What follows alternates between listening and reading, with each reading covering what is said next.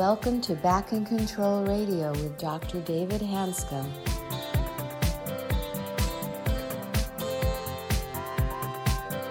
Hello, everybody, and welcome to another episode of Back in Control Radio with Dr. David Hanscom.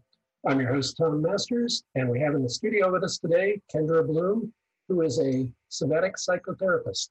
Welcome. Thanks, Tom. I'm very excited about having Kendra on the show. She and I have worked together a lot, and I've known her since she's been about 12 years old, maybe earlier. And her father and my brother-in-law are best friends. And I've just watched her go through all sorts of phases, and she is one of the best therapists I've ever worked with. She's pulled patients out of pain that I've never dreamed possible could happen. What I'd like to do in this part of the show is have Kendra introduce herself a bit. And then we're still working together very closely. She still is a person on my website that does the DOC coaching. And so I'm really excited about having Kendra on the show. Kendra, welcome. Hi. It's really such an honor to be here, David. I really owe a debt of gratitude to this work, and it's exciting to be here with you. Thanks. I'd like you to start with, where are you practicing now? We work together in Seattle, and you just moved to the Bay Area, but where's your practice now? So currently I'm part of a really amazing team in Woodside, California. And the clinic that I work at is called Helios Wellness. And we do integrative psychotherapy. There's a bunch of psychiatrists and naturopaths, stuff like that. So that's where I'm at now. And what's your role with that group? So I do somatic psychotherapy, which is really cool sort of on its own, but also as an adjunctive to regular psychiatric care, but also the psychedelic assisted psychotherapy. So we work a lot with ketamine here, which is, we can get more into that later, but a really exciting treatment, actually specifically for chronic pain we're finding. And so I work a lot with helping people prepare, explore the experience, and then also integrate that work over time for anxiety, depression, stuff like that. Great. And to get a hold of Kendra, by the way, she's on my website under services. It's under Doc Coaching. You'll come right to her website link. And she's just been a fantastic person to add on to the project that we do. Kendra, can you tell a bit about your background, your training, and how you ended up in Seattle? And then we can take it from there. Yeah, so I have a master's in somatic psychotherapy. My specialty was in trauma, and a combination of needing a life change and hearing that there was like no somatic therapist in Seattle brought me there about 5 or 6 years ago, where I did my process of getting licensed. And through that experience, I did a lot of different training. I trained in core energetics and psychophysical therapy, all this kind of really trying to understand the way that psychological, emotional, and physical issues came together and how they worked with one another and could be treated together. And that's where, we reconnected and started sharing people. You moved to Seattle, what, about 5 years ago? Mm-hmm. Yeah, I think it was like almost 5 or 6 years ago now. And then I'm sure you've had a lot of success before you met me, but things changed a bit after you met me. So I think we talked about maybe 2 years before you started to listen. Yeah. I would say I'm still learning to listen.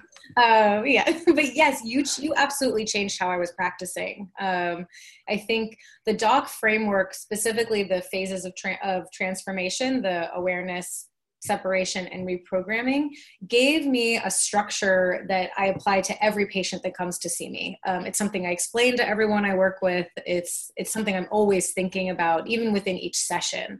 And it's been just like profoundly impactful in what I see in terms of results. Are you comfortable sharing a bit of your own journey with anxiety and some of the principles that seem to have made a difference for you? Because I've seen a pretty profound change personally. Yeah, thank you. It was actually interesting. I was talking with my partner right before doing this podcast, and he asked me, like, what is your intention in doing this? And I got really choked up, and I realized that in my mind, actually, I feel like this process saved my life. Like, I don't think I would have made it really past 40 because of how much pain I was in. And when you say pain, you mean physical pain or mental pain or both? Yeah. So, not without going into too much detail about my history, I grew up, I had some developmental trauma, and I was misdiagnosed really early on with ADD and was put on amphetamines. What I think I actually had was like sensory integration issues and PTSD. And so it just exacerbated those symptoms to the nth degree, in my opinion. And it led to me basically being in like adrenal fatigue by the time I was like 33.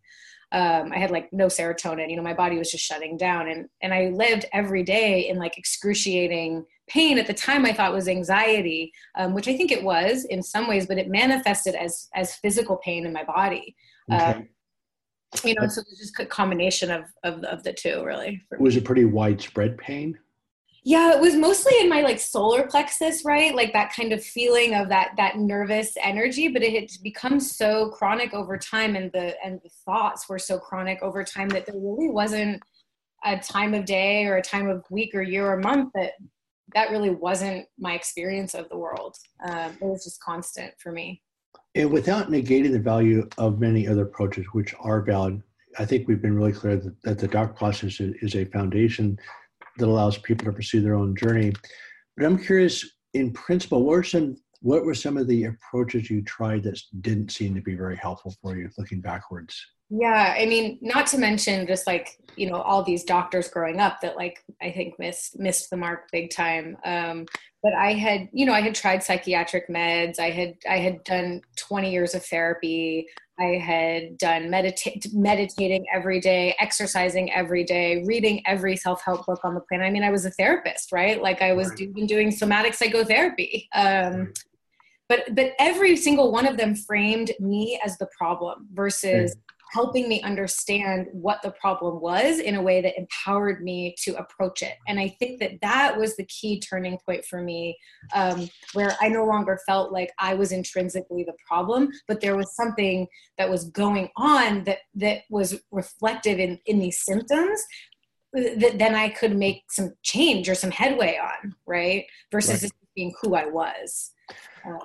I remember the conversation we had at the restaurant where we talked to you about the book and the doc project, and you just weren't interested really. And I kept bugging you every month or two. And I felt like I was nagging, and I was. Yeah. But there's one of my favorite things about you, by the way. What's that? Nagging. Your ability to nag. Right. I call it persistence, but I think it's generosity, actually. It's how you show love. Okay. But I'm curious, I think this is important for the audience because same thing with me, there's some simple tools that also broke through my obsessiveness, which blew me away. And I also was in psychotherapy myself, as the audience well knows, for 13 solid years. And again, I value psychotherapy, but I put all my eggs into that one basket, and that was one of the problems. Yeah.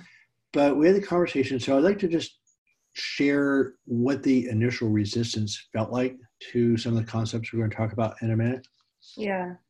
I mean, I guess I just felt like a little hopeless. Like it just didn't seem like there was something else that just could be in a book or in a way of thinking about things that could actually change things for me. And I think to be totally transparent, for me, it was the framework of sort of the forest fire, like needing to come at it from multiple directions. Right. Talk was a piece of it. And then I started treating it at all levels that really made the change for me.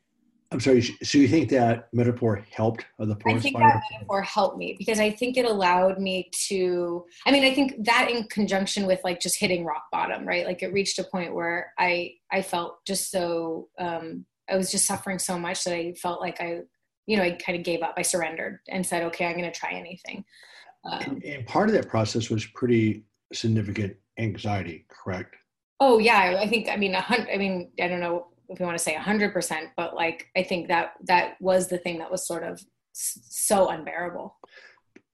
So you had the chronic pain and then you also had the anxiety, and the combination of those were really wearing you out. And I didn't honestly understand the chronic pain part of it with you. I don't think I had heard that before. Yeah. What about the conversation we had or something else you read or did? What started to flip the paradigm for you? Where did that shift occur? I think it was just this one night, like I called my dad and I said, I can't do it. Had a full practice. I was in therapy every week. And my life it just felt like so hard, things were such a burden. And I just said, I can't do it. And then he got me to agree kind of, I said like, okay, I'll give it 2 years and I'm going to go full blast. I'm going to just do everything I can for 2 years and then see where I'm at. And that kind of encouraged, I sort of found this ability to say, yeah, okay, I really want to be here on earth. I really want to give it my all. I'm going to just like really try everything I can. And so I really committed to the process, I think, in a way that I hadn't. I got on some like supplements that helped regulate my cortisol and my adrenal system in a way that gave me some air, like a little space to work with. Space, right. Yeah. And that was, I think, integral and necessary. And then I also found like a new spiritual practice and that was really important as well for me. But then eventually down the line, I think that got me about 50 to 60% of the way there. And then ketamine got me about another 30%. Okay. Now I'm about 85, 90% pain-free. Right. And then how about the expressive writing? Was the expressive writing part of what you did? Yeah, in the very beginning, I think that for me hasn't been as pivotal as it is for you. I think I do find it very useful, and I do it, I would say even still 3 or 4 times a week in the morning. I really love it as a practice. I think the reprogramming and the directing my attention and directing my focus and starting to just have positive sensory experiences, even in tiny moments, I think that was potentially really for me the key switch. And then in the midst of all those other things going on as far as nutrition and chemical balance, et cetera, how did the doc concepts add to that or fit into that whole process? Where did those come in? I think understanding that anxiety was an imbalance in stress chemicals is in some ways what really turned things around for me, because it allowed me to depersonalize it, and anxiety stopped being this ambiguous, confusing, inevitable thing, which even as a therapist, it still felt that way to me, right? Anxiety is sort of not really understood for most psychotherapeutic models in a scientific way. Right. So this profound gave me tools that were so profound. I was like, oh, I just need to do anything that is going to change my stress hormone levels. Right. So I just kind of made my life completely committed to that end. I was like, everything I do is going to be about my stress hormones. Anything that adds stress was out. I stopped dating for a year. I stopped, it was anything that could take me away from that goal. Just, I crossed it out. Even if it was ruminating thoughts, Right. Right. Yeah. And then how about the anger forgiveness part of it? Where did that come into play? Yeah. I think I was really fortunate to have done a kind of therapy that you do a lot of anger expression. And then you convinced me to do the Hoffman process. And I think while, I don't want to give too much away because the secrecy of Hoffman is kind of part of its magic, but you do some anger expression there. And those experiences were really profound. I think primarily to forgive myself, right? For the anxiety itself. Right. I think that was the biggest piece, was self-forgiveness of there's not something fatally flawed about me that I feel this way. There's something really wrong, or something that's going on in my body that's not inherently wrong, but is out of balance. Right. And I kind of, that gave me some room for self-love that had not been present before. And from that place, it became much easier to love my family and my friends and my, now partner and all of these things, because I wasn't so blocked from loving myself, Right.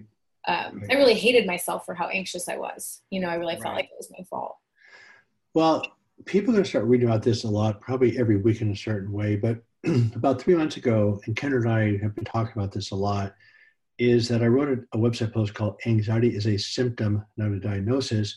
Yeah. Anxiety just represents elevated levels of stress chemicals. That is not psychological. And the reason why it's so critical is that unconscious survival response is far more powerful than your conscious brain.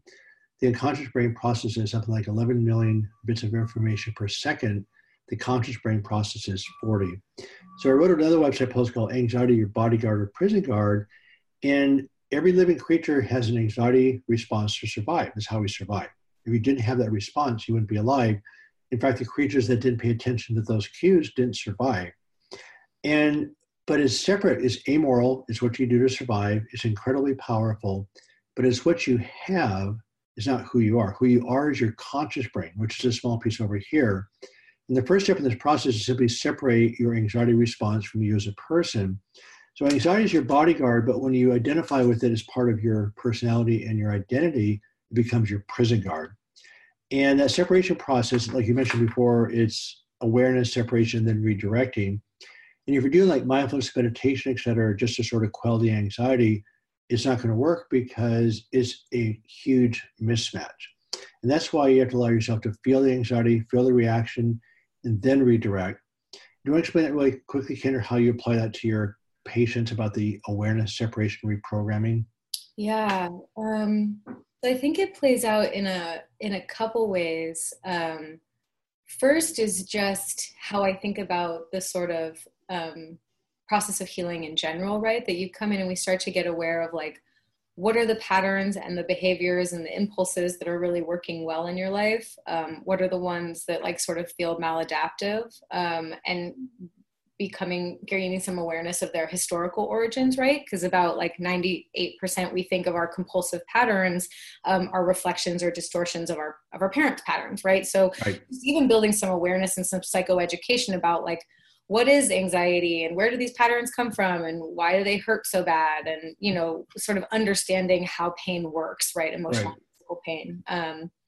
And then as we gain awareness and the ability to sort of track those in real time, right? So we call this kind of the observer mind. It's like, instead of being tossed around in the ocean, I'm like kind of on the shore watching the ocean, right? And so it's that ability to have a different vantage point, Right.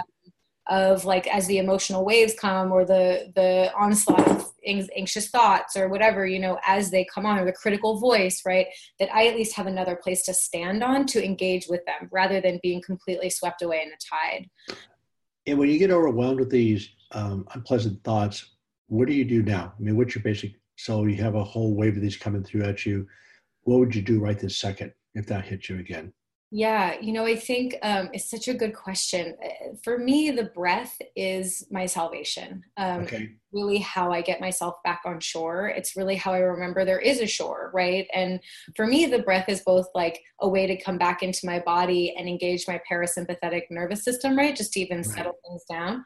Right. Also, it's kind of this reminder that like the universe wants me here, right? It's like giving me this breath, and I'm here because I'm meant to be, and this moment is okay, and I'm safe, right? And it kind of encourages me to come to myself with some love and some desire to like resource and be kind and compassionate, rather than go into those sort of more negative self-hating patterns of like, oh, I'm having anxious thoughts, because I think that reaction to the anxious thoughts in some ways causes the most suffering, right? Where we Absolutely. attack ourselves for it. Right.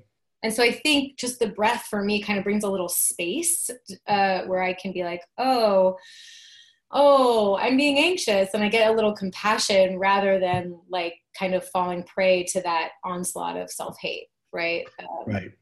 So for the listeners who are not that familiar with my book and the Doc Project, is that you were why is an orthopedic surgeon talking to a somatic psychotherapist about pain? Because I'm a surgeon, and the idea is let's do surgery to fix the pain, to get rid of the source of the pain. But it turns out that any pain is interpreted, all these impulses are interpreted by the brain. The only reason something is painful or not is because your brain says it is. I mean, your brain is designed to protect you. And if something's not dangerous, you're not going to have pain. If something is dangerous, your brain's going to say pain.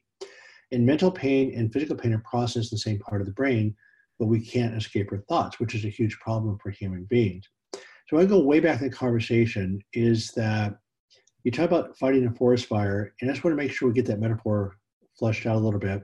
Yeah. The way you solve chronic pain is, first of all, feeling safe. Mm-hmm. The reason why it's so critical because it changes your body's chemistry from a stress profile to a relaxation profile, and it has a profound effect on your body's physical symptoms. There's over 30 symptoms of a stressed nervous system, including autoimmune disorders, asthma, all sorts of stuff. So the whole key is about regulating body's chemistry. So as you feel safe, you have a profound shift from stress chemicals to relaxation chemicals. Second of all, the way you solve chronic pain is awareness. For any problem in any situation, you have to be aware of the problem and the solution. The second aspect that Kendra referred to before is called fighting a forest fire, is that everything works a little bit in chronic pain. Nothing works in isolation. So sleep is important, stress is important, relaxation is important, but by themselves, they don't work very well and certainly not sustainable. The third part, which we both strongly have observed, the patient has to take control. In other words, you're unique, you're individual. Chronic pain is complicated.